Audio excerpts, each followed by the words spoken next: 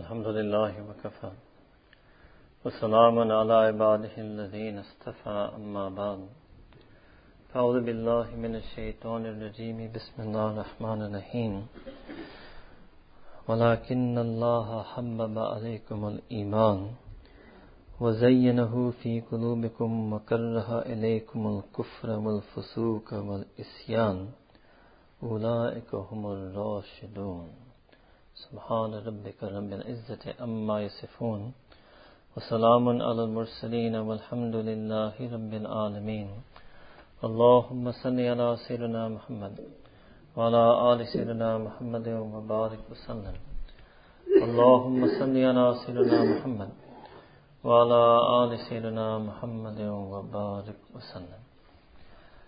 Allah subhanahu wa ta'ala has created the most perfect deen in the deen of Islam. And He sent the most perfect Nabi Kareem sallallahu alayhi wa sallam as the Prophet of Islam. And He sent down the most perfect book in the form of Quran. And He gave us the most perfect place in the form of the Kaaba.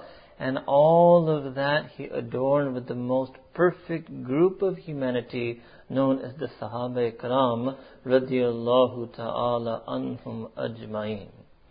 Every single thing about Sayyidina Rasulullah sallallahu alaihi wasallam was chosen by Allah subhanahu wa ta'ala for him. Makkah Mukarramah is Mustafa. Medina Munawwara is Mustafa. Each and every one of you and me who are in this ummah, we are Mustafa, chosen by Allah subhanahu wa ta'ala. But first and foremost, the Sahaba Karam, each and every one was personally selected by Allah subhanahu wa ta'ala from all of the arwah and souls of humanity, that who would get that sharaf, that karam, that honor to be the companion of Sayyidina Rasulullah sallallahu alayhi wa sallam. And Allah subhanahu wa ta'ala describing these Sahaba Karam in Quran, that they are the masterpieces. You can imagine that Sahaba Karam are the masterpiece student of Sayyidina Rasulullah sallallahu alayhi wa sallam. So Sayyidina Rasulullah sallallahu alayhi wa sallam was the teacher and the designer and the muzakki. And the Sahaba Karam were his students, were his design, were his product. If you want to even see the sha'an and azmat and the wonder of the prophethood of the Prophet sallallahu alayhi wa sallam, all you have to do is even look at even a single one of his Sahaba Ikram, and you will realize what a perfect and complete Prophet and Messenger sallallahu alayhi wa sallam he was. Sahaba Ikram were the first students of the Prophet sallallahu alayhi wa sallam. They were the original recipients of the Quran al-Kareem. They were the original defenders and keepers and guardians of Iman. They were the original da'is after the Prophet ﷺ, the original da'is, the original callers to the deen of Islam. This is why Sayyidina Rasulullah ﷺ has a special love for his Sahaba. And he used to call them the same way Allah SWT called him Rasuli, my Rasul. Sayyidina Rasulullah used to call the Sahaba Ashabi, my Ashab. Same nisbat, same love, same ta'luq, same connection. Their honor is based on their connection to the Prophet of Allah sallallahu alayhi wa sallam, subhanahu wa ta'ala for Allah, and radiyallahu ta'ala anhu for Sahaba Ikram. Most special and honored people. Allah subhanahu wa ta'ala said about them in Quran, وَلَكِنَّ اللَّهَ حَبَّبَ إِلَيْكُمُ الْإِيمَانِ, that Allah subhanahu wa ta'ala made Iman beloved to them. وَزَيَّنَهُ, and then Allah subhanahu wa ta'ala made Iman beautiful to them, fi qulubihim, fi qulubikum, that Allah Ta'ala adorned their hearts, their spiritual hearts, with the beauty of Iman. And Allah subhanahu wa ta'ala took out from their heart and made repugnant to their heart, وَكَرَّهَ عَلَيْكُمُ الْكُفْرَ وَالْفُسُوقَ وَالْإِسْيَانَ, Allah subhanahu wa ta'ala made absolutely repugnant in their heart disbelief and fisk and sin and immorality and isyan and sin. So what does it mean? It means that in this ayah, Allah subhanahu wa ta'ala is testifying in Quran al-Kareem to the Kamil Iman of every single Sahaba, to the Kamil Wilaya of every single Sahaba. That mu'min who has love for Iman in their heart, that mu'min who has the beauty of Iman in their heart, that mu'min who has no kufr, no fisk, no isyan in their heart, that is called a wali of Allah subhanahu wa ta'ala. The most perfect set of believers are the Sahaba Ikram radiallahu ta'ala anhum ajma'in. So Allah Ta'ala then said about them, Ulaika humur rashidun, that these Sahaba are the ones who are the rightly guided ones. Different places in Quran Allah Ta'ala said, Ulaika humus sadiqun, Ulaika humul muhtadun, Ulaika kataba fi qulubihim al-iman, Ulaika humur rashidun, Ulaika humul muflihun, Ulaika hizbullah, Ulaika humul mu'minuna haqqa. All of these are parts of ayatic Quran, where Allah subhanahu wa ta'ala has attested to the real iman of Sahaba Ikram. So much so that Allah subhanahu wa ta'ala said in Surah Baqarah, فَإِنْ آمَنُوا بِمِثْلِ مَا أَمَنْتُمْ بِهِ فَقَدْ اهْتَدَوْا.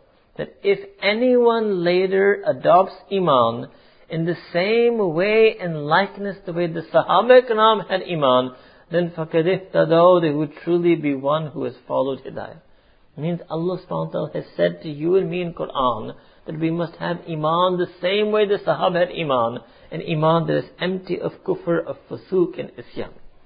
That is the level of iman that Allah subhanahu wa ta'ala has set a standard for us in Quran, and that's why Allah ta'ala said about them in Quran, Ulaika humul mu'minuna haqqa, that indeed they are the real believers, the true believers.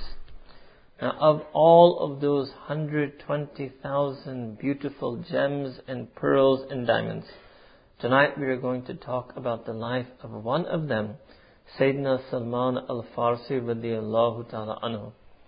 One of the special Sahaba Ikram, one of the more notable, renowned Sahaba Ikram, one of the most beloved Sahaba to Sayyidina Rasulullah sallallahu alaihi wasallam.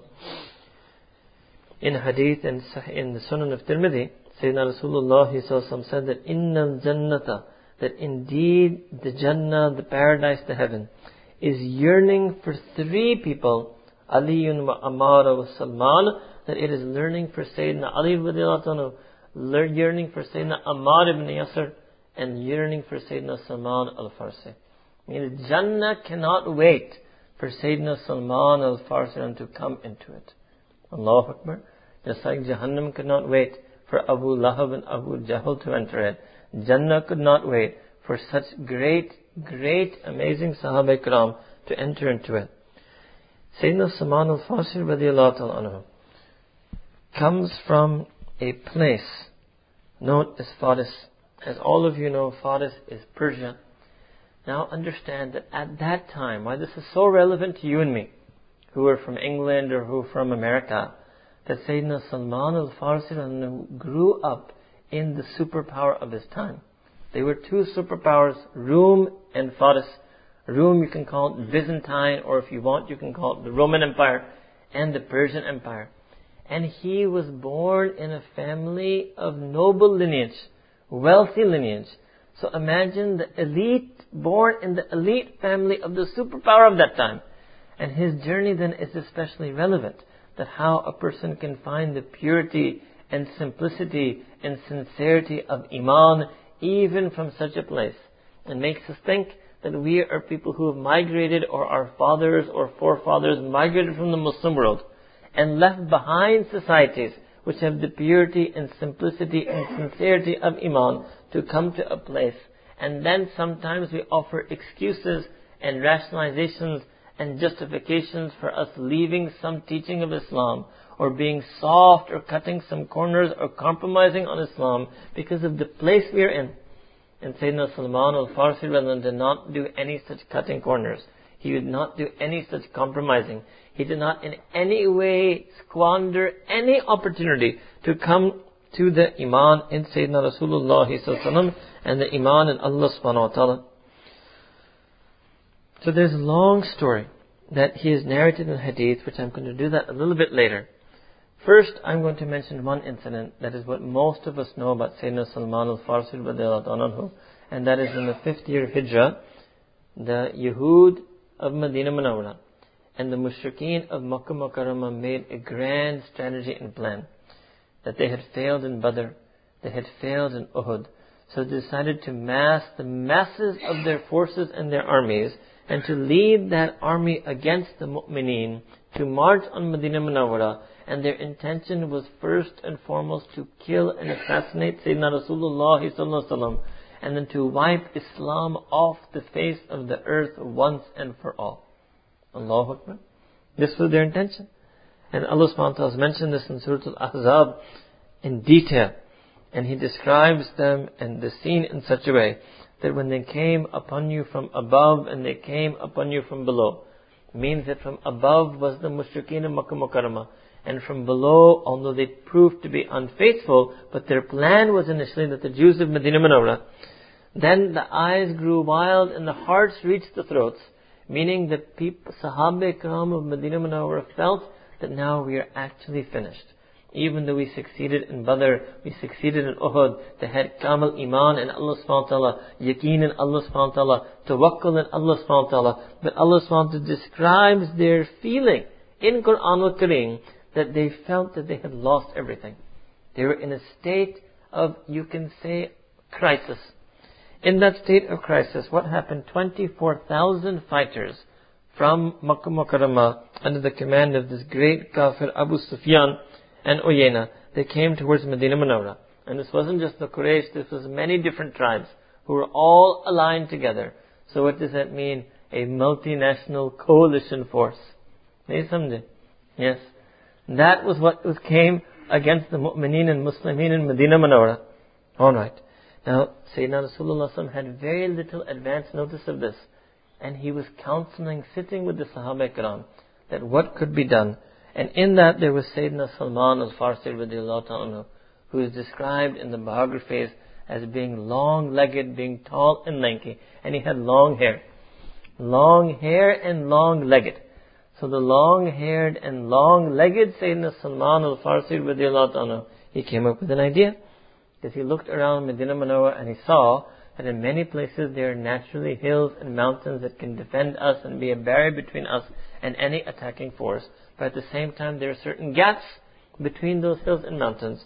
So as all of you know, he came up with this idea, which he had observed in his own native Persia, but which was foreign and unknown to the Arabs, which was to dig a trench. And to dig a very wide and long trench, but there was very little time. So Sayyidina Rasulullah and all able-bodied Sahaba Ikram began digging the trench. And Sayyidina Rasul was digging, and Sahaba were digging, and they were tired, and they were hungry, but they kept digging, they kept digging, they kept digging. Allahu Akbar. Now can you imagine Sayyidina Rasulullah doing such hard manual labor, with his own hands digging the ground, so that Deen of Islam could remain on earth. He wasn't worried about his own life, so that Deen of Islam could remain on earth. So the Deen of Islam would exist 1400 years from now and still be available to you and me. Sayyidina Rasulullah with his own hands engaged in manual labor for me and you. And we engage our own hands and acts in sin. Can you imagine what we have done in our life with our hands and what Sayyidina Rasulullah has done in his life with his hands? Just imagine if on the Day of Judgment just we have imtihan of our hand. What a big difference it is between us and Nabi Kareem sallallahu alaihi wasallam. So, they were digging the trench, and all of you would know, many of you would know, that at one point in the particular area where Sayyidina Salman al-Farsi radiyallahu ta'ala himself was digging, they reached a big rock, a big boulder, which they couldn't dig, and they trying to pick it with the pickaxe and break it, and they couldn't break it. So then Sayyidina Rasulullah came, and Allah Ta'ala put barakah. He said, Bismillah, in the name of Allah subhanahu wa ta'ala. Sayyidina Rasulullah took the name of Allah subhanahu wa ta'ala, and then he struck that rock, and that rock was shattered into pieces once, twice, and thrice. And in the third time he struck that rock, he said loudly, Allahu Akbar, and said that I have seen in front of me Rome being conquered by the mu'mineen. Means Allah Ta'ala gave him a vision. Now can you imagine right now, these Sahaba Ikram are worried about this imminent army coming right now. And they're worried about one rock in front of them. And Allah subhanahu wa ta'ala shows His karam and fazl and rahmah and says, forget this one rock, forget this army coming, the superpower of the time, Rome, that is going to be conquered. Allahu Akbar Kabira. Can you imagine then the level of yaqeen that the Sahaba Ikram must have felt at that moment? The level of comfort that they would have had at that moment. the level of madad and nusr, help and aid that Allah subhanahu wa ta'ala would have sent to them at that moment. And then Nabi Kareem Sallallahu Alaihi Wasallam also saw the palaces and the bringing of Islam to Sham and Yemen. So Rum, Sham and Yemen, these were three places where Sayyidina Rasulullah Sallallahu Alaihi Wasallam saw. Here, so when this happened, after this was all dug up, the enemy army came, and when they came and they saw the trench, they were stunned. They didn't know. They never seen such a thing before. And if they try to go in with their horses, they don't know if they can get out. If they get stuck in there, they're easy target practice for the Sahaba Ikram with their arrows. So they decided to camp there. They didn't know what to do. So they set up camp and they stayed there for 1 month. And during that 1 month, they must have eaten all the provisions that they brought with them. At the end of 1 month, Allah subhanahu wa ta'ala sent a severe windstorm, which took away all of their tents and took away much of their remaining provisions and made some of their camels flee. And at that point, Abu Sufyan, he just got sick of it. And he made the announcement to retreat and go back. So all of this great defeat, in some sense this was a bloodless victory, but this was the largest army that ever marched against Sahaba. What was that person who enabled the single-handed victory over the largest army ever to march against Islam? That is Sayyidina Salman al-Farsi radiallahu ta'ala anhu. So the lesson that this gives for us is to use our ilm and our knowledge for deen, to use our expertise for deen. So many of us, we have so many different skills and knowledge and ability and know-how, but how many of us have used that knowledge for the service of deen, for the sake of deen? We have one aspect of our life with our skills, and we have an unskilled approach to our deen.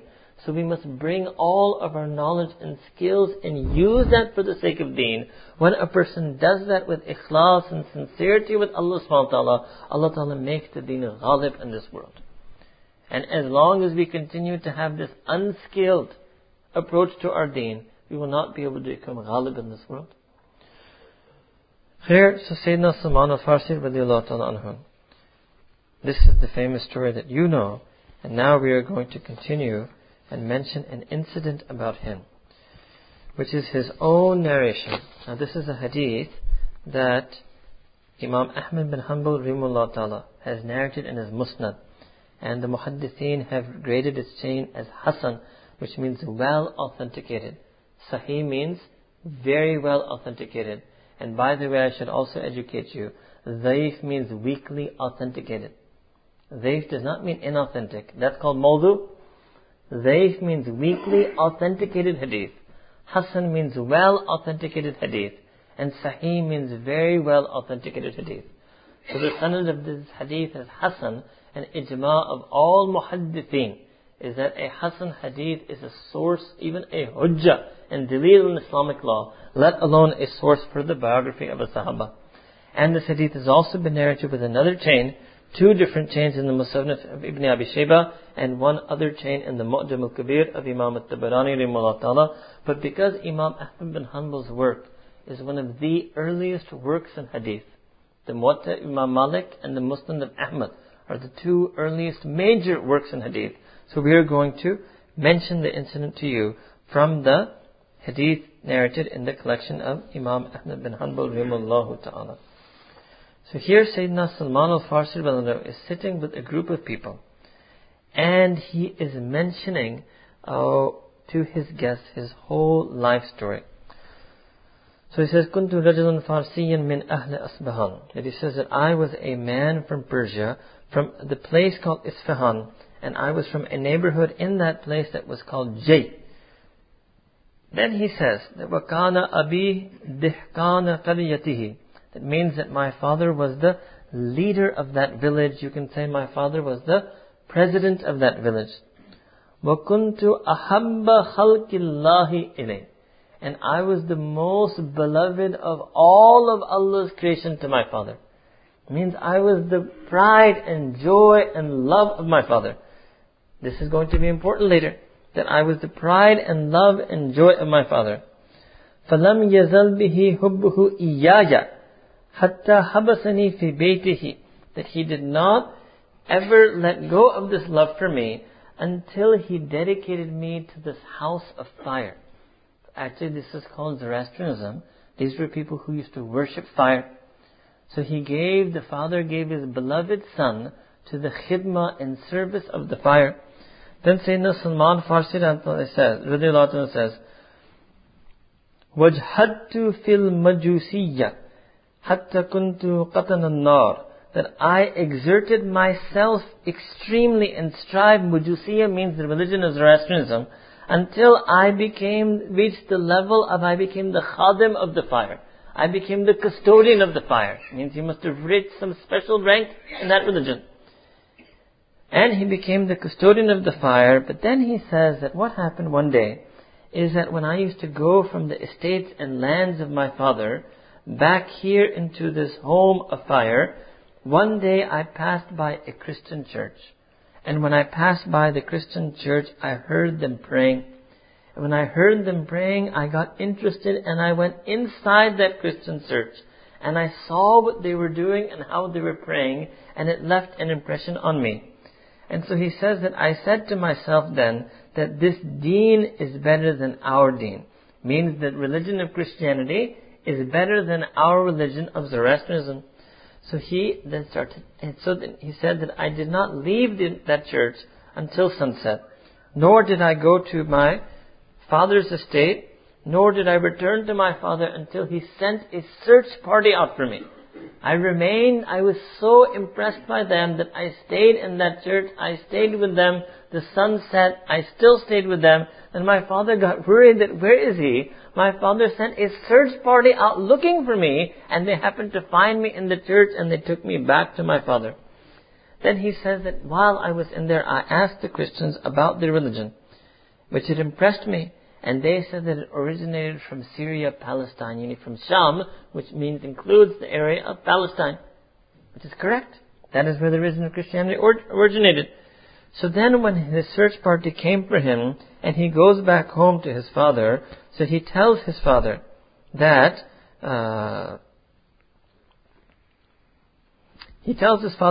indeed this deen that I saw is better. They have a religion that is better than ours. And his father got extremely angry with him. And his father locked him up in chains. He put chains and fetters on his ankles, and he locked him at home. And in the state of being imprisoned, all Sayyidina Salman al-Farsi radiallahu ta'ala anhu could think about was, how can I get out? How can I get to this Christianity?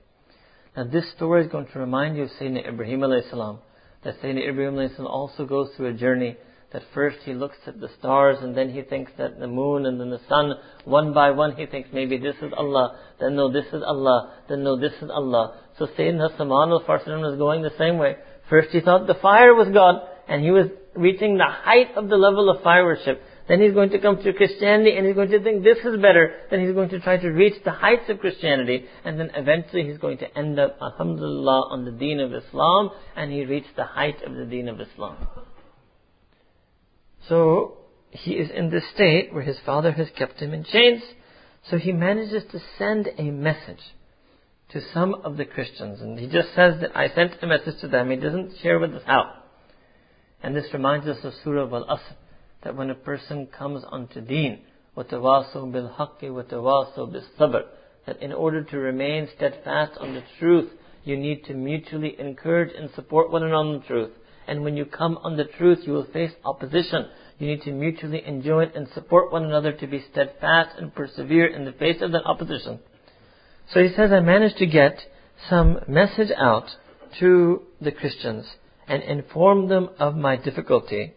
They sent a message back to me that what we will do is we will arrange for some caravan that is going towards Syria, that they should take you with them. And then he says, I managed to escape. Allahu Alam. But he says, I managed to escape from my chains. And then he joined them in that caravan. And then when he joined that caravan, he was on his way to Syria. When he was in Syria, he reached Syria safely. This is the Hidayah of Allah subhanahu wa ta'ala. Now when he reached here, he went to the people of Sham and he asked a very interesting question. He asked them that I want you to tell me who is A'lam, who is the most learned one of you in Christianity. This was his hikmah. He is Hanif. He knew that if I want to get this deen of Christianity, I have to get it from the people who have ilm, from the ulama. I want to get it from the one who is a'lam. So he was told about the leader of the Syriac church at that time, so he went to him. So he says, and I went to him and I narrated my story to him, that I've come from this elite Persian empire and the son of an elite person, and I was a fire worshipper and I reached the highest level of fire worship. And then I lived with him and I served him and I prayed and I learned. 4 things he mentioned. I lived with him, I served him, I prayed and I learned. What does that mean? Suhbah, I lived with him, suhbah. I served, khidmah. I prayed, ibadah, and I learned ilm. Means Sayyidina Salman al-Farsi is giving us a formula, is giving us a recipe, that if you want to strive and excel in your deen, you need to find an alim of deen, somebody who is a'lam and most knowing about that deen, and you must spend some time in their suhbah, in their company, and associate with them. You must do their khidmah. You must be of service to them. You must do ibadah of Allah subhanahu wa ta'ala. You must be a person of worship, and you must get ilm. You must get the knowledge of that deen. But then he writes, then he says, and the hadith continues, and he says that, but this priest was not faithful. He was not ameen. He was not trustworthy. And Sayyidina Salman al-Farsi narrates in the hadith that he used to see that he used to collect charity in the name of giving it to the poor, but then he would keep it for himself. Allahu Akbar. Now this is 2 things that are quite amazing over here. Number 1 thing that strikes us is that this has been going on for a long time. Abuse in the name of deen. But the other thing that is amazing, that Sayyidina Salman al-Farsi, he stayed with him. He stays with him all the way until he dies. And he knows he's not ameen. He knows he's doing khiyana. But nonetheless, he keeps staying in his suhbah, keeps doing his khidmah, keeps doing ibadah of Allah subhanahu wa ta'ala, and keeps learning from him. Ajib. Strange. Strange level of ikhlas. So then he dies. When he dies, then the next priest or bishop or whatever it was that is appointed in his place, Sayyidina Salman al-Farsi says about this one, that I've never seen a man more pious than this bishop in that religion. It means a complete change, right? And he says that he was striving and yearning. Now, how does Sayyidina Salman al-Farsi describe this person? What does it mean? What is the sifat? What are the attributes of this person who was so pious? Number 1, he was striving and yearning for the hereafter. Number 2, he was devoted to serving people. And number 3, he was regular and punctual in worship. These is another teaching of Sayyidina Salman al-Farsi. He's telling us that what are the 3 master attributes that a person should have. They should be striving and yearning for the akhirah. Like Allah Ta'ala says in Quran, مَنْ يَرْجُ لِقَاءَ اللَّهِ وَالْيَوْمَ الْآخِرِ. That person who yearns for Allah subhanahu wa ta'ala, yearns for the last day, means the akhirah. Second, that this person was devoted to serving the people. He was a khadim, khidmat khalq, or khidmat al-deen. He was loving to serve the people. And third, he was regular and punctual in ibadah. Aqimus salah. That he was regular and punctual in ibadah. So what did he say? He says, I loved him more than I had loved any other person before. Yes, this is also something Sayyidina Salman al-Farsi had in him. Loving someone for the sake of their deen. Loving someone for the sake of Allah subhanahu wa ta'ala. He says, I loved him more than I had ever loved any person before. This is called love for the salihin. Now, when this person was about to pass away, so Sayyidina Salman al-Farsi radiallahu anhu continues and says that when death was approaching him, I asked him that to whom do you recommend me? Where should I go? Where should I go next because you're about to pass away? So he said that, oh young man, I do not know anyone who is on the path that I am on, and anyone who leads the kind of life that I live, except a certain person in Mosul, which is back in Iraq. What does that mean? So that means that by the admission of this very person, that Christianity was coming to an end. He's saying that there's no person in all of Sham and all of Syria, Palestine, Jordan area where you can get this ni'mah. You're going to have to go and migrate yet to another place altogether. And obviously because the time of Sayyidina Rasulullah's coming was soon, you're talking about the age of the fading of real Christianity. We're talking 1600 years ago. So then Sheikh Salman al-Farsi, Sayyidina Salman al-Farsi says that that when he died, I went to that person in Mosul. Another thing we learn from this is that Sayyidina Salman al-Farsi is saying that you always need suhbah. He found one person, and he says that person was wonderful. He could have been done. He said, he dies and I will live my own life. He says, no, that this person will die, but I need to still be in the guidance of someone. I cannot trust myself. I cannot rely on myself. I cannot be self-reliant, self-dependent. I must find yet another person. So then he migrated all the way to Mosul. And then he told that person his story. And then Sayyidina Salman Farsi says that I stayed with him as long as Allah subhanahu wa ta'ala wished me to stay with him. And then when he was about to die, I asked him the same question, that now where should I go? Again, Salman al-Farsi is not content. Now he has stayed with two pious people. And he has served them and learnt from them and worshipped Allah subhanahu wa ta'ala in that whatever way that he was being taught, but is still not content. And again this person says that there's no person anywhere in this whole area. Again, it's a proof the fading of Christianity means he got the last wali of Christianity. That's who he met. The last wali of Sham in that religion. Then he met the last wali in Mosul in that religion. Then where does he go? So he directs him to a person in Nasibin. So the Muslim Farsi says that when he died, then I went over there. So that is now the third pious person.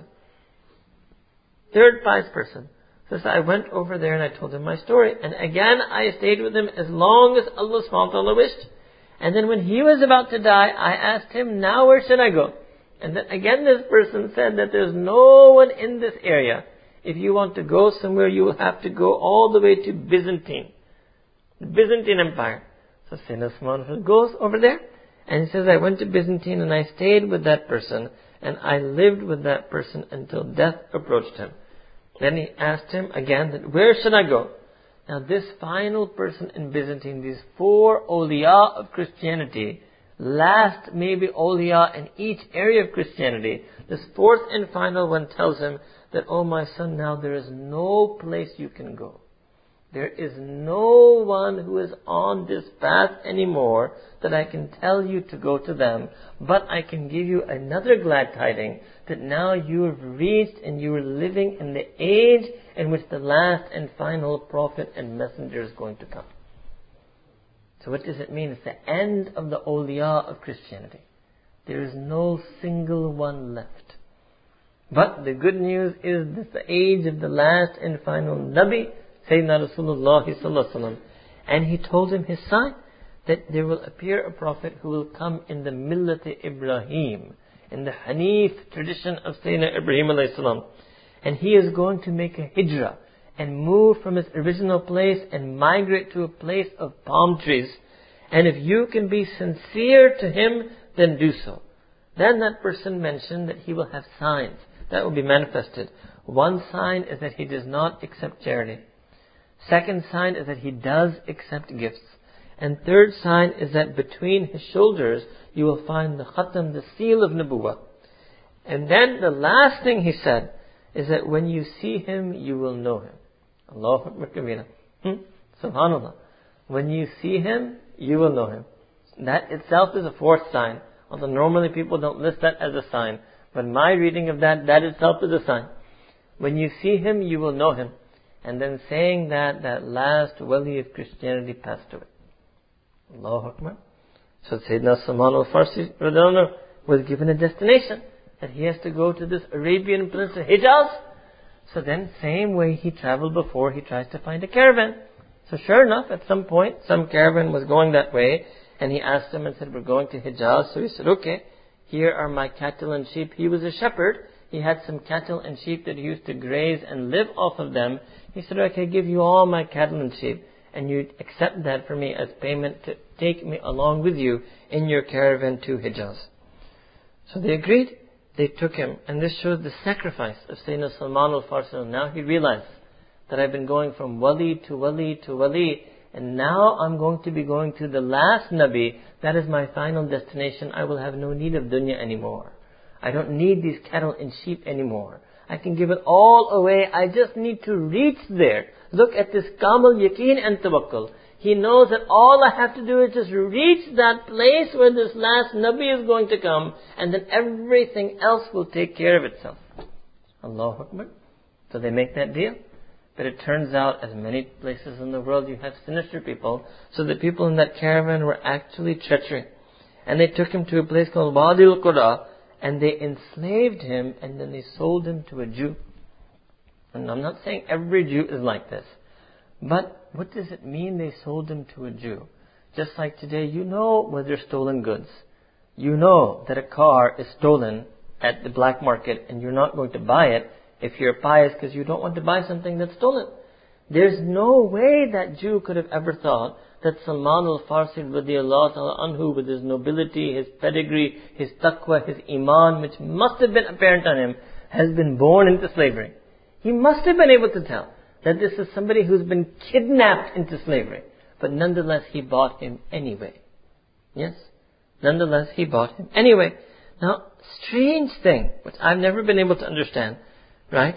That Sayyidina Salman al-Farsi lets himself get sold into the custody of this Jew. Now, me and you would think, why don't you escape? You could run away. You managed to get out of the iron chains that your father put you in. What could this Jew be? How could be him imprisoning you? Surely there must have been some escape, some chance, but no. He says, I stayed as the slave of this Jew until another Jew from the Bani Qurayza, which was a tribe of Jews in Medina Munawwara, came to him one day and bought me from him. And then I stayed with him, and then he brought me to Medina Munawwara. And when I came to Medina Munawwara, then gradually while I was there, I realized that this is that land. This is that land of date palms that last wali of Christianity in Byzantine had told me about. So he realizes that I'm in the right place. So he's happy being a slave. No problem. I've reached the destination. I remain as a slave. No attempt to run away. One thing is a person is genuinely a slave, but a free person who has been enslaved, they should run away, right? They should break away. Now, remember what I'm about to say, because it's going to be even more shocking later on. So, then, this is before Nabi Akram has made hijrah, right? So he realizes that this is the place, but there's no news anywhere of any prophet or anything. So he keeps waiting, because that was another sign that was told that he's going to migrate from some other place to this place. So he says that one day I was working in the orchards of my master as a slave, and I was on the top picking the dates of the date palm tree, and my master was sitting on the ground with someone who had come to visit him, and they started talking to one another. And the person who had come from Quba, and was saying to his master that I've just come from Quba, and the people of Quba are saying some man has arrived to them who says he's the last and final prophet and messenger. Salman Farsi said, I was up there on the date palm tree. I almost fell down when I heard this. So he says, I quickly scrambled down and I asked him that, what is it that he addressed that person from Quba? What are you saying? What news? So the master looked at him and gave him a slap. He says, my master looked at me and gave me a slap, because it must be out of order to come down and talk to the master's guests. So he says, my master gave me a slap and said to me, what's the matter with you? What's your interest in this? Get back to your work. So I obediently returned to work. That's what he says. Allahu Akbar. Look at the level of hukuk al-ibad. I obediently returned to work.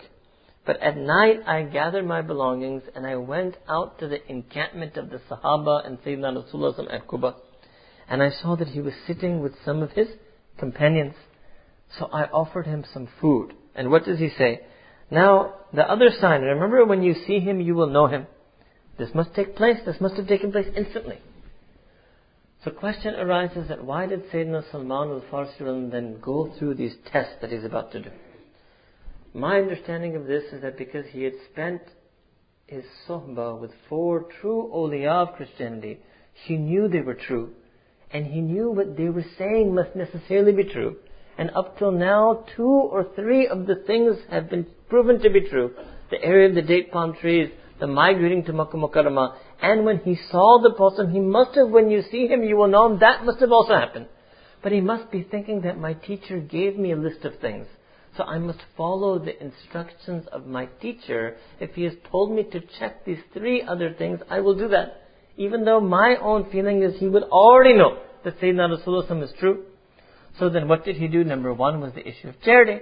So he goes up to the Prophet and he says that you are a stranger traveling in this town. So I have some food that I was thinking of giving in charity. So lo, I give it to you. So Sayyidina Rasulullah took it and he told the Sahaba Ikram that you eat from it. But Salman al-Farsi saw that Sayyidina Rasulullah himself, he did not partake of it one morsel. But he took it and gave it to his companions. So, and he said to his companions that eat in the name of Allah. And this was something that must have impacted Sayyidina Salman al-Farsi.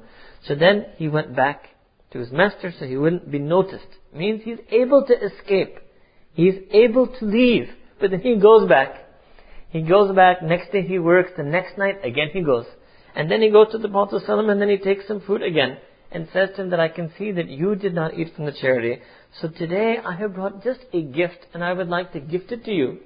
So Sayyidina Rasulullah takes that food, put it down, gathered the Sahaba, said eat in the name of Allah. And then the Prophet ﷺ also started eating. So Sayyidina Salman al-Farsi said, oh, this other sign has been fulfilled. Right? This other second sign is fulfilled, that he eats from the gifts that people give them. Eats from the gifts that people give him. So then again he returned back to his master. Ajib. Goes back to being a slave. And then he says, I stayed away for a while. And then I went back to the Prophet ﷺ, and I saw that the Prophet ﷺ was surrounded by his companions and they had recently returned from a janazah. I was not able to figure out whose janazah it was. But it must have been some Sahaba who had become shaheed. And Sayyidina Rasulullah and Sahaba Ikram have come back from that. And he had 2 garments. One was a shawl that was wrapped around his shoulder. And one was a wrap that he had wrapped around his waist and legs. So Sayyidina Salman Farsi saw this as an opportunity. So he says that I greeted him, I said salam, and I tried to look at the upper part of his upper back. And Sayyidina Rasulullah knew what I was looking for. So he removed the garment and showed me his more of Nabuwah. Allahu Akbar. Because Sayyidina Rasul must have been inspired and revealed by Allah Ta'ala that who is this? ये तो आपके यार और प्यार में बनने हैं. नहीं सुनने. ये कभी पहचान भी होता है. ये कभी Allah Ta'ala पहचान भी करवाते हैं. खैर. So, Sayyidina Salman Farsi said that I saw that, right, and I realized that that was the sign. And now all of the signs that Christian wali of Allah subhanahu wa ta'ala had mentioned to him, all of that had been achieved. So he says that now he's overwhelmed by emotion. He says, I stumbled and staggered towards him and I kissed and I embraced the Prophet sallallahu alaihi wasallam, and then he accepted and he took Iman. Then, amazing. At this point you would think now he wouldn't go back. After accepting Iman, he goes back to his master. I've never till this day been able to understand this. He goes back to his master. And he remains the slave of his master through the battle of Badr, through the battle of Uhud. He's not a slave. He's been falsely enslaved. Now he has Iman. Every one of you, I'm sure, also thinks that he should just run away. He should join the Prophet ﷺ. He's clearly able to go and join. Why in the world is he going back? It doesn't make sense. Allahu Akbar. Some strange thing here. Maybe it's hukukul ibad. Maybe he doesn't want to be a stain on the Prophet ﷺ. Maybe he doesn't want any Jew master to say that my slave has run away and broken away from me to join the Prophet ﷺ. Allahu Alam. But he goes back and continues living the life of a slave for years. And then he keeps meeting the Prophet ﷺ secretly. He cannot fight in Badr because he's busy being a slave. He cannot fight at Uhud. Now for that you and me would say, how could he not do that? He has to go for jihad fi sabilillah. He should leave the master and go to Badr. He didn't. He didn't. Ajib. So, he continues being the slave of his master. Finally then, Sayyidina Rasulullah told him that you should make a deal with your master, and this was something that you can buy your freedom from your master. So a price was set, and Sayyidina Salman al-Farsi was able to earn something, and some Sahaba Ikram also donated for this cause, and together they were finally able to earn his freedom. And after that, then the very first Ghazwa, the very first jung, the very first battle that he was able to join was this battle of the trench. Allahu Akbar. Strange life. Strange life. Then when Sayyidina Salman al-Farsi he joined the Prophet ﷺ and Sahaba Ikram on the trench, and he lived a life after the Prophet ﷺ. So the next thing now we want to tell you about Sayyidina Salman al-Farsi radhiyallahu life after the time of the Prophet ﷺ, because many very interesting things happen after Sayyidina Rasul passes away. Why am I saying after? Because in that lifetime, because there's very little detail mentioned about this, so one can just assume he must have just been spending all of his time with the Prophet ﷺ, making up for lost time, all the time that he was spending with his master. After the Prophet ﷺ passes away, as all of you know, Sayyidina Abu Bakr as-Siddiq radiyallahu ta'ala anhu becomes Amir al-Mu'mineen, Khalifatul Rasul. Alright. Imam Ahmad bin Hanbal rahimahullah ta'ala has another collection of hadith called Kitab al-Zuhud. I need to explain this to you a little bit. What is happening here? This is the time of Tabai Tabi'in. This is the time when the Salihin of Tabai Tabi'in are seeing that in the Ummah, already in the Ummah, people are becoming materialistic. People are being corrupted by the wealth and riches that have entered into the Ummah due to the vast conquest of land in the Islamic Empire. So what did Imam Ahmad bin Hanbal rahimahullah ta'ala do? And Imam Abdullah ibn Mubarak rahimahullah ta'ala do? And Ibn Abi Shayba do? They started gathering particular hadith. And those were hadith about you should not love the world. You should not be of the world. You should love Allah subhanahu wa ta'ala. You should live simply in this world. And they compiled all of these type of hadith together, and they titled that compilation Kitab al-Zuhud, the book of Zuhud. What does Zuhud mean? Zuhud means how to live in the world without loving the world. How to live in the world without loving the world. So in Imam Ahmad bin Hanbal rahimahullah ta'ala's Kitab al-Zuhud, he quotes an incident where Sayyidina Salman al-Farsi radiyallahu ta'ala anhu goes to Sayyidina Abu Bakr as-Siddiq radiyallahu ta'ala anhu when he is Khalifa.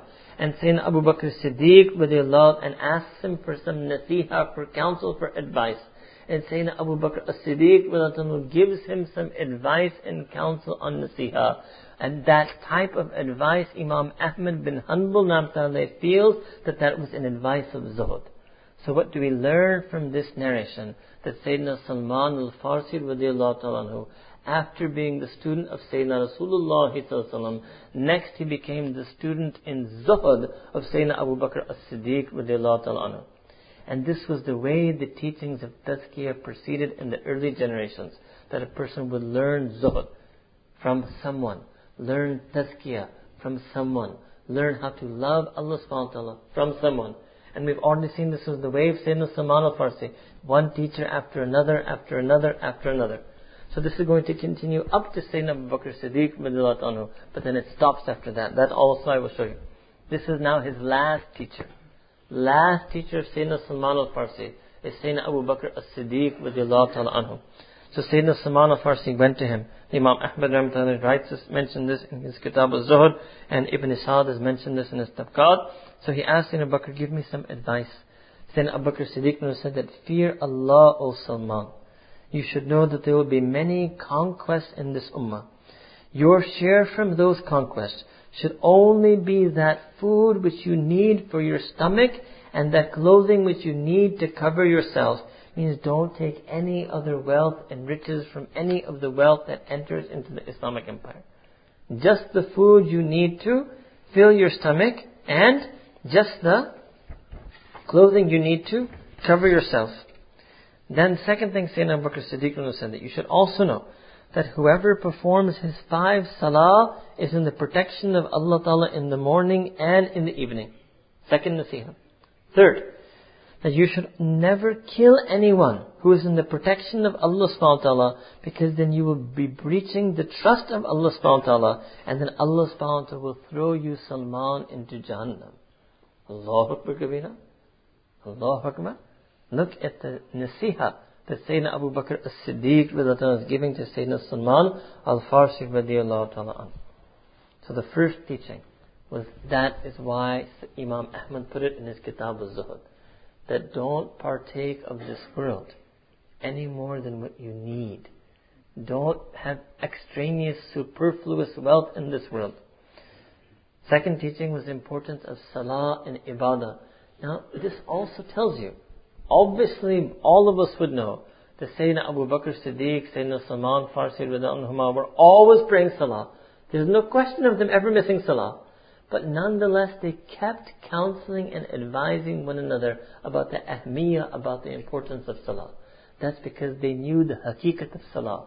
They knew the reality of salah.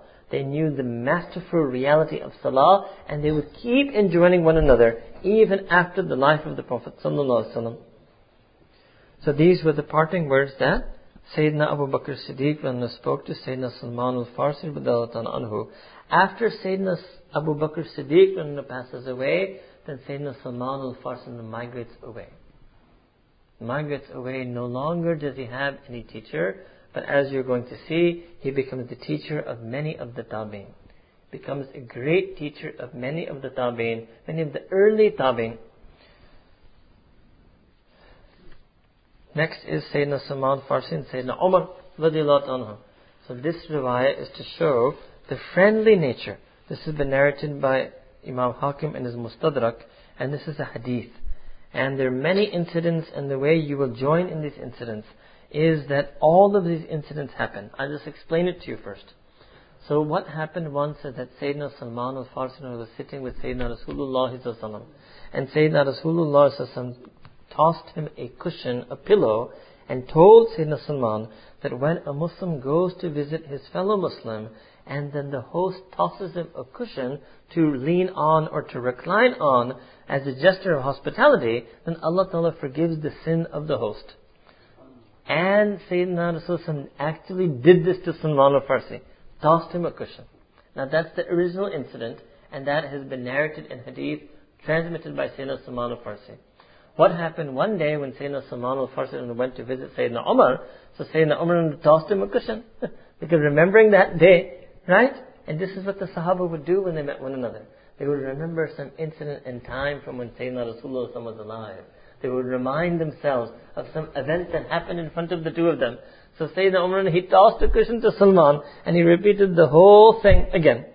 And then it happens once that Sayyidina Umar visits Sayyidina Salman, and again Sayyidina Salman tossed the cushion to Sayyidina Umar, and repeated the whole incident again. So on the surface it looks like three contradictory narrations, but actually when we understand the love Sahaba Ikram had for each other and for Sayyidina Rasul, we understand actually this is what's going on. This is their pleasant nature of exchange with one another. But from this riwayah we can see that Sayyidina Salman does not view Sayyidina Umar as a teacher. Now he's being as a colleague with Sayyidina Umar radiyallahu ta'ala anhu. Last teacher was Sayyidina Abu Bakr as-Siddiq radiyallahu ta'ala anhu. So this was the incident of Sayyidina Salman Farsi and Sayyidina Umar radiyallahu ta'ala anhu. Then in many narrations of, mostly by Abu Nu'aym in his Hilya, but also by Haythami and Tabarani in their works, Majma al-Zawaid and the Mu'jam of Tabarani, some incidents of the zuhud of Sayyidina Salman al-Farsi radiyallahu ta'ala anhu. Sayyidina Atiyya ibn Amr says that once he was with Sayyidina Salman al-Farsi, and the host was trying to force him to eat more and more. So Sayyidina Salman al-Farsi said that this is enough for me. This is enough for me because I've heard Sayyidina Rasulullah say that those who are the most full in this world will be the most hungry in the akhirah. Young. Then this is also a hadith of the Prophet narrated by Sayyidina, and there are only few. Some Muhaddithin have mentioned only 7 hadith narrated by Sayyidina Salman al-Farsi. He's very muhtat, or very cautious in narrating hadith. But this is one hadith that he narrates, that the Prophet said that those who are most full in this world shall be the most hungry in the akhirah. And then he addressed himself and said, "O Salman, this world is just a prison for the believer and is a Jannah for the kafir." So he was trying not to eat more and more and more. This is called zuhud. This is an aspect of his zuhud. When he migrated out of Medina Munawwara, then he became a governor. He was appointed at some time in the time of Sayyidina Uthman al-Ghani radiallahu ta'ala as the governor of a place called Madain. And this is eventually going to be the place where he passes away. And he passes away in the Khilafat of Sayyidina Uthman radiallahu ta'ala anhu. When he was appointed as the governor, he received 5,000 dirhams as an allowance. 5,000 dirhams. And there were about 30,000 Muslims under his 30,000 Muslims under his dominion. He spent his entire 5,000 dirhams on others. And he used to weave baskets and sell the baskets that he weaved with his own hand. And that money he would use for himself. And if there was any left from that money, he would give that away also. Allahu Akbar Kabira. Can you imagine any governor like that in the world today? Who gives away his entire salary and who wants to work with his own hands. This is also a lesson for those of us who are on deen. That if Allah Ta'ala has blessed us with the skill and ability, that we can earn our own living by our own hands, it is better that we do that.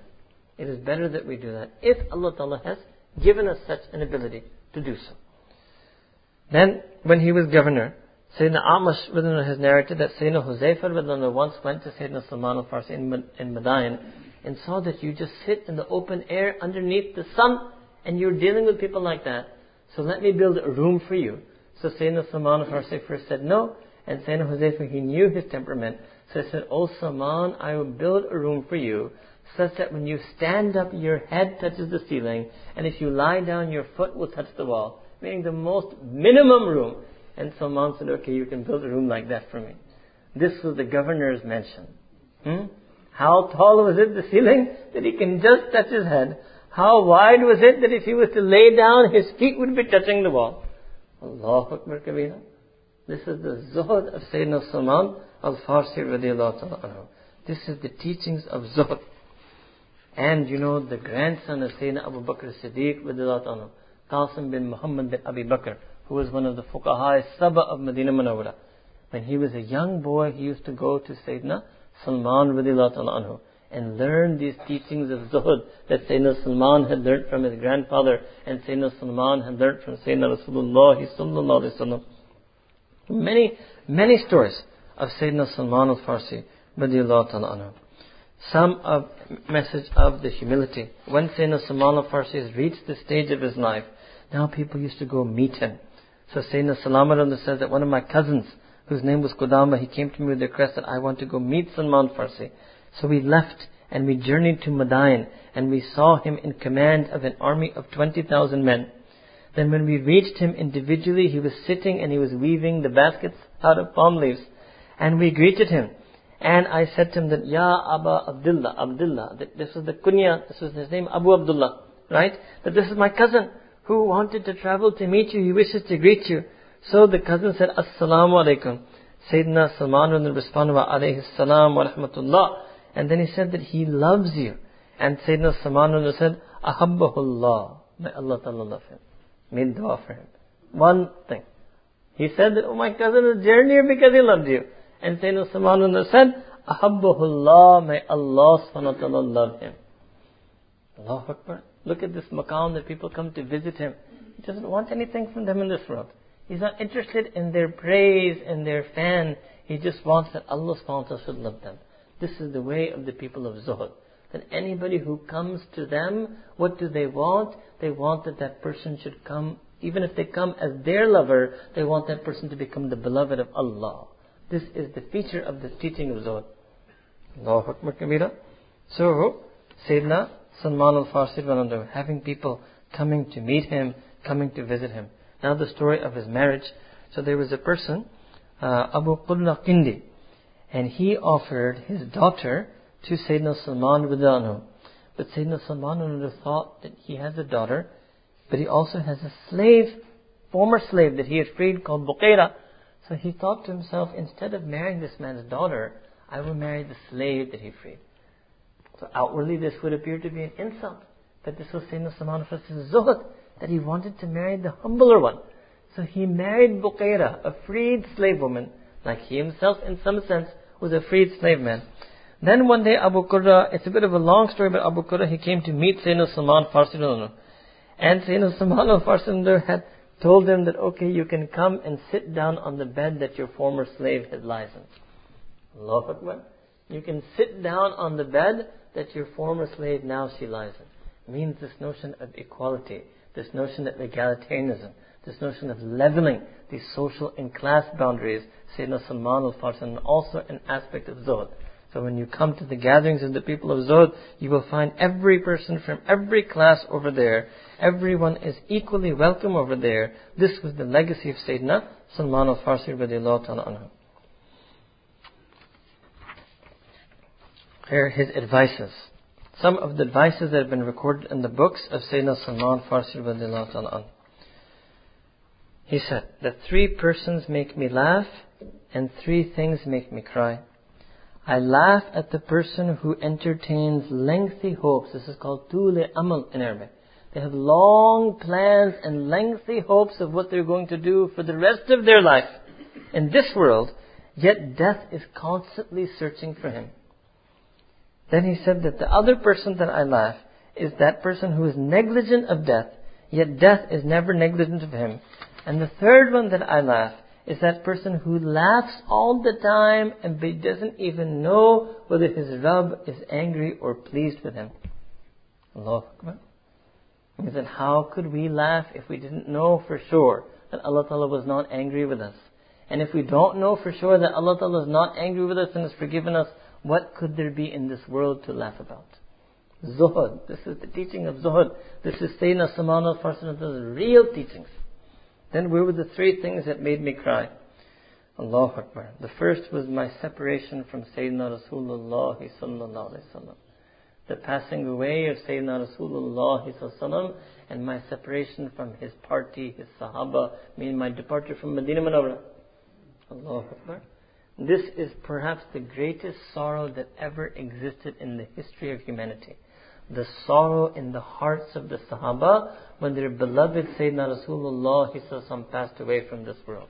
This is something we cannot even begin to fathom, something we cannot even begin to imagine. First thing Sayyidina Salman al-Farsi said, that this is my first thing that makes me cry.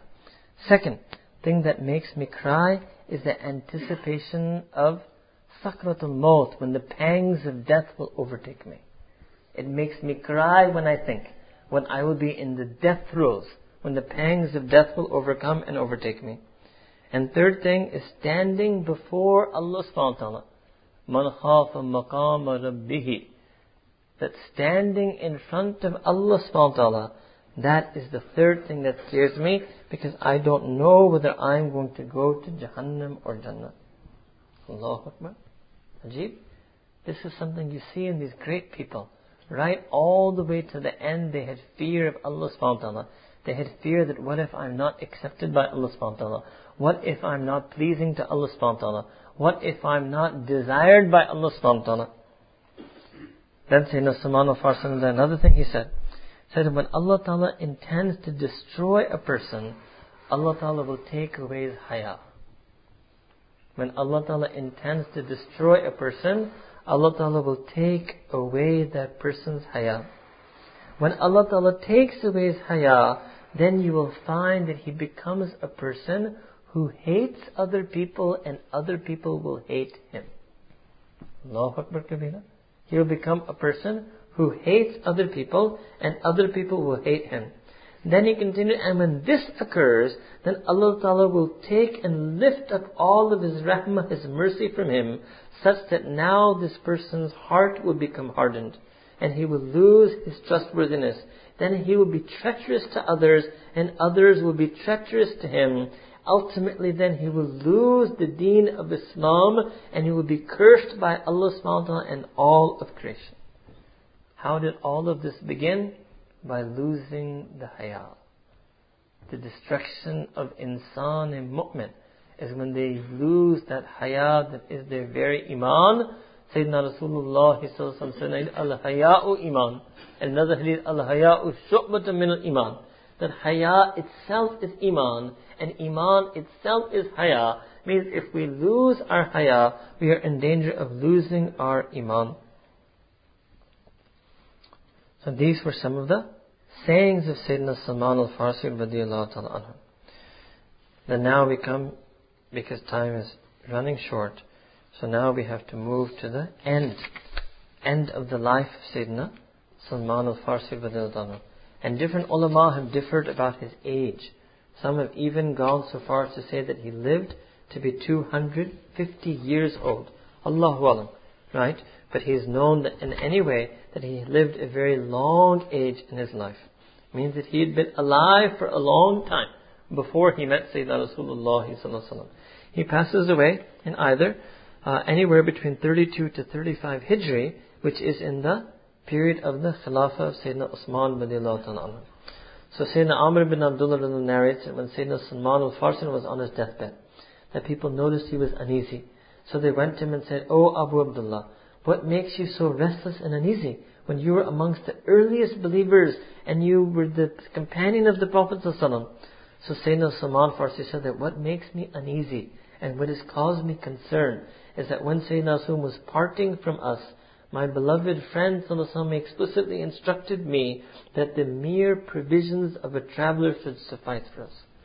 Kun fi dunya ka annaka gharib wa wabirus sabil. Sayyidina Salman, he took this to heart. He took the words from the heart of the Prophet ﷺ into his heart. This is the teaching of Zuhd. And he said that I was supposed to live just like a traveler, only have the possessions that a traveler has. And so Sayyidina Amr says that I looked around his room and I saw that he had hardly a possession there. Hardly a possession there. So he says, how is this person being so worried that he has more than the provisions and possessions of the traveler? And then different ulama, Ibn Hibban, Ibn Isakar, different ulama narrated how much he left behind. Some say that he left behind only 20 dirhams back. Only 20 dirhams. Others said that what he left behind was only 14 dirhams. Dirham is less than a dinar. He left behind only 14 dirhams. And finally, then in another narration that mentions the coming of his end of his time on this earth.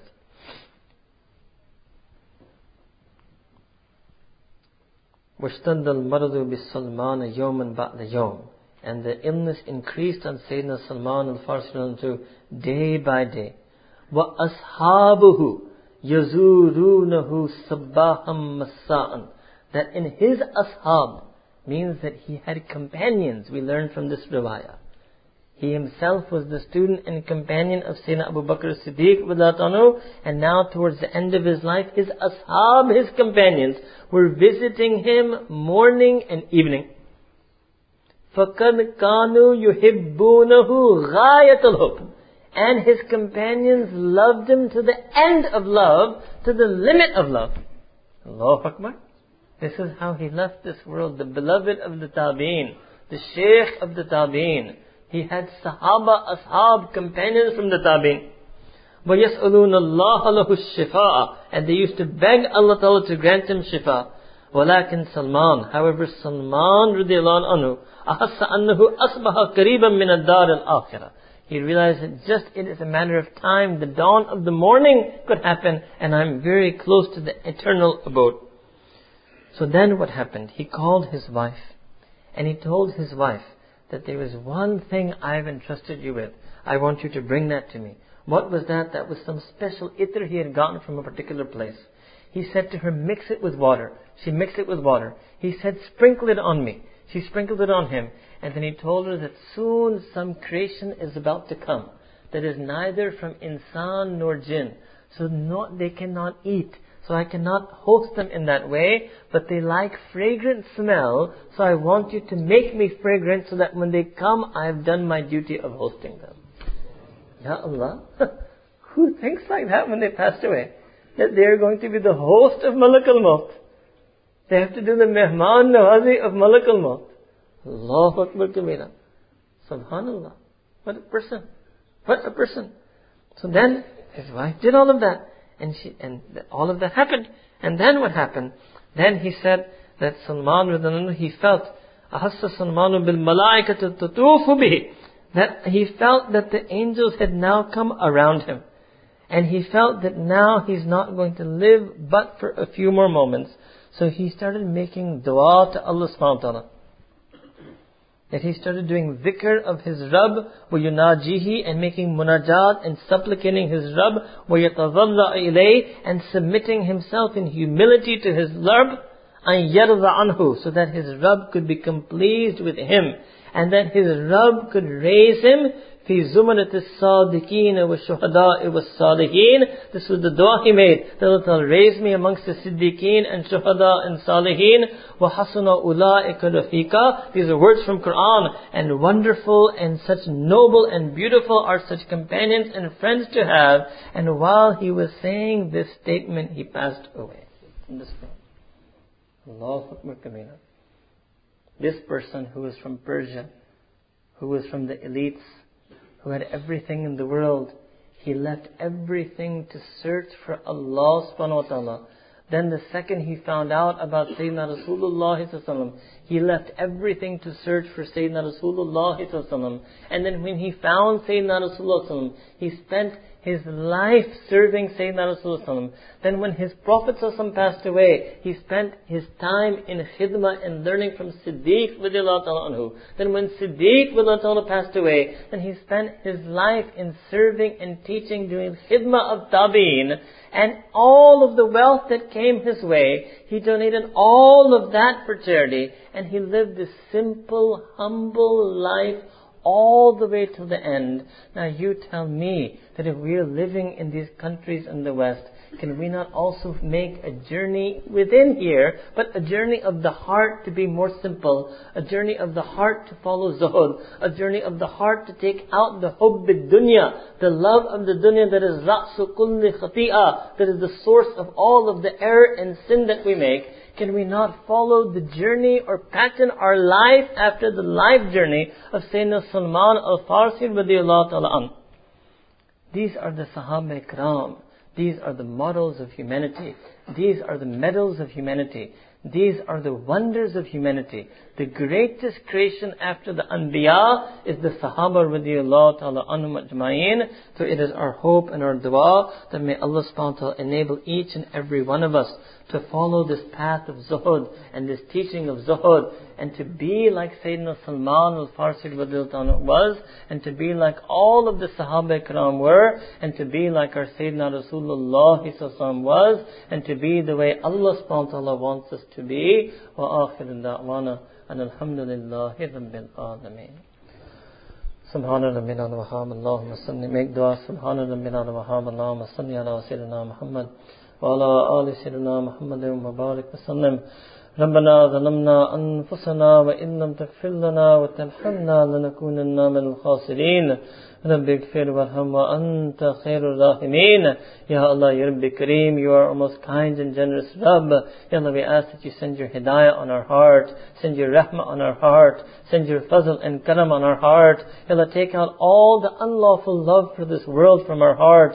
Take out all the unlawful lust from our heart. Ya Allah, Rabbi Kareem, make us people of zuhud, make us people of qina'ah. Ya Allah, make us people of istighna. Ya Allah, fill our heart with a love for you, a love for Quran, a love for Deen of Islam, a love for Sayyidina Rasulullah sallallahu, a love for his sunnah, a love for his sahaba, a love for Salman al-Farsi radiyallahu ta'ala an, a love for Sayyidina Abu Bakr as-Siddiq radiyallahu ta'ala an. Ya Allah, Ya Rabbi Kareem, Ya Allah, just like you guided Sayyidina Salman radiyallahu each and every step of the way, Ya Allah, we ask that you guide us in the same manner. Step by step, guide us to those awliya. Step by step, guide us to those people, those Siddiqeen and Salihin, who will take out the love of the dunya from our heart and fill our heart with love for you. Ya Rabbi Kareem, make us amongst your muhibbeen, make us amongst your mahbubeen, make us amongst your maqbuleen, make us amongst your muqarrabeen. Ya Allah, Rabbi Kareem, we have become so distant from you, so lazy in our deen, so negligent of you, so disobedient to you. Ya Allah, we turn to you in tawbah on this night. Ya Allah, we ask that you forgive us for all of our sins. Ya Allah, we have remembered your beloved on this night. Ya Allah, surely indeed he is beloved to you. Ya Allah, we ask that you accept our love for him and make that a means of our love for you. We ask that you accept our love for him and make it a means of your love for us. Ya Allah Rabbi Kareem, make us love each and every one of Sahaba. Make us pattern after each and every one of the Sahaba. Ya Rabbi Kareem, Ya Allah, grant us yaqeen, grant us tawakkul, grant us taqwa, Ya Allah. Ya Allah, we have just passed this month of Ramadan. La'allakum tattaqoon. But Ya Allah, we have lost the taqwa already. Ya Allah, we ask that you restore the nur of Ramadan to our heart. Restore the nur of taqwa to our heart. Make us steadfast. Make us firm. Make us amongst the sabirin. Ya Allah, Ya Arhamar Rahimeen. Ya Allah, we make dua for the Ummah-e-Muslimah. Ya Allah, shower your khususi rahmat and fazl upon them, especially the mazlumeen of this ummah, the muta'athirin of this ummah. Ya Allah, send them a ray of hope where they see none. Send them your help and aid where they see none. Ya Allah, Rabbi Kareem, protect the izzat of the Muslimat. Protect the izzat of the mu'minat. Ya Rabbi Kareem, protect our atfal and children. Ya Allah, Ya Rabbi Kareem, Ya Allah, send your special sharf and karam upon us and protect each and every one of our iman and the iman of all of our descendants until Yawm al-Din. ربنا تقبل منا إنك أنت السميع العليم وتب علينا إنك أنت التواب الرحيم وصلى الله تعالى على حبيبه سيدنا محمد وعلى آله وصحبه أجمعين برحمتك يا أرحم الراحمين.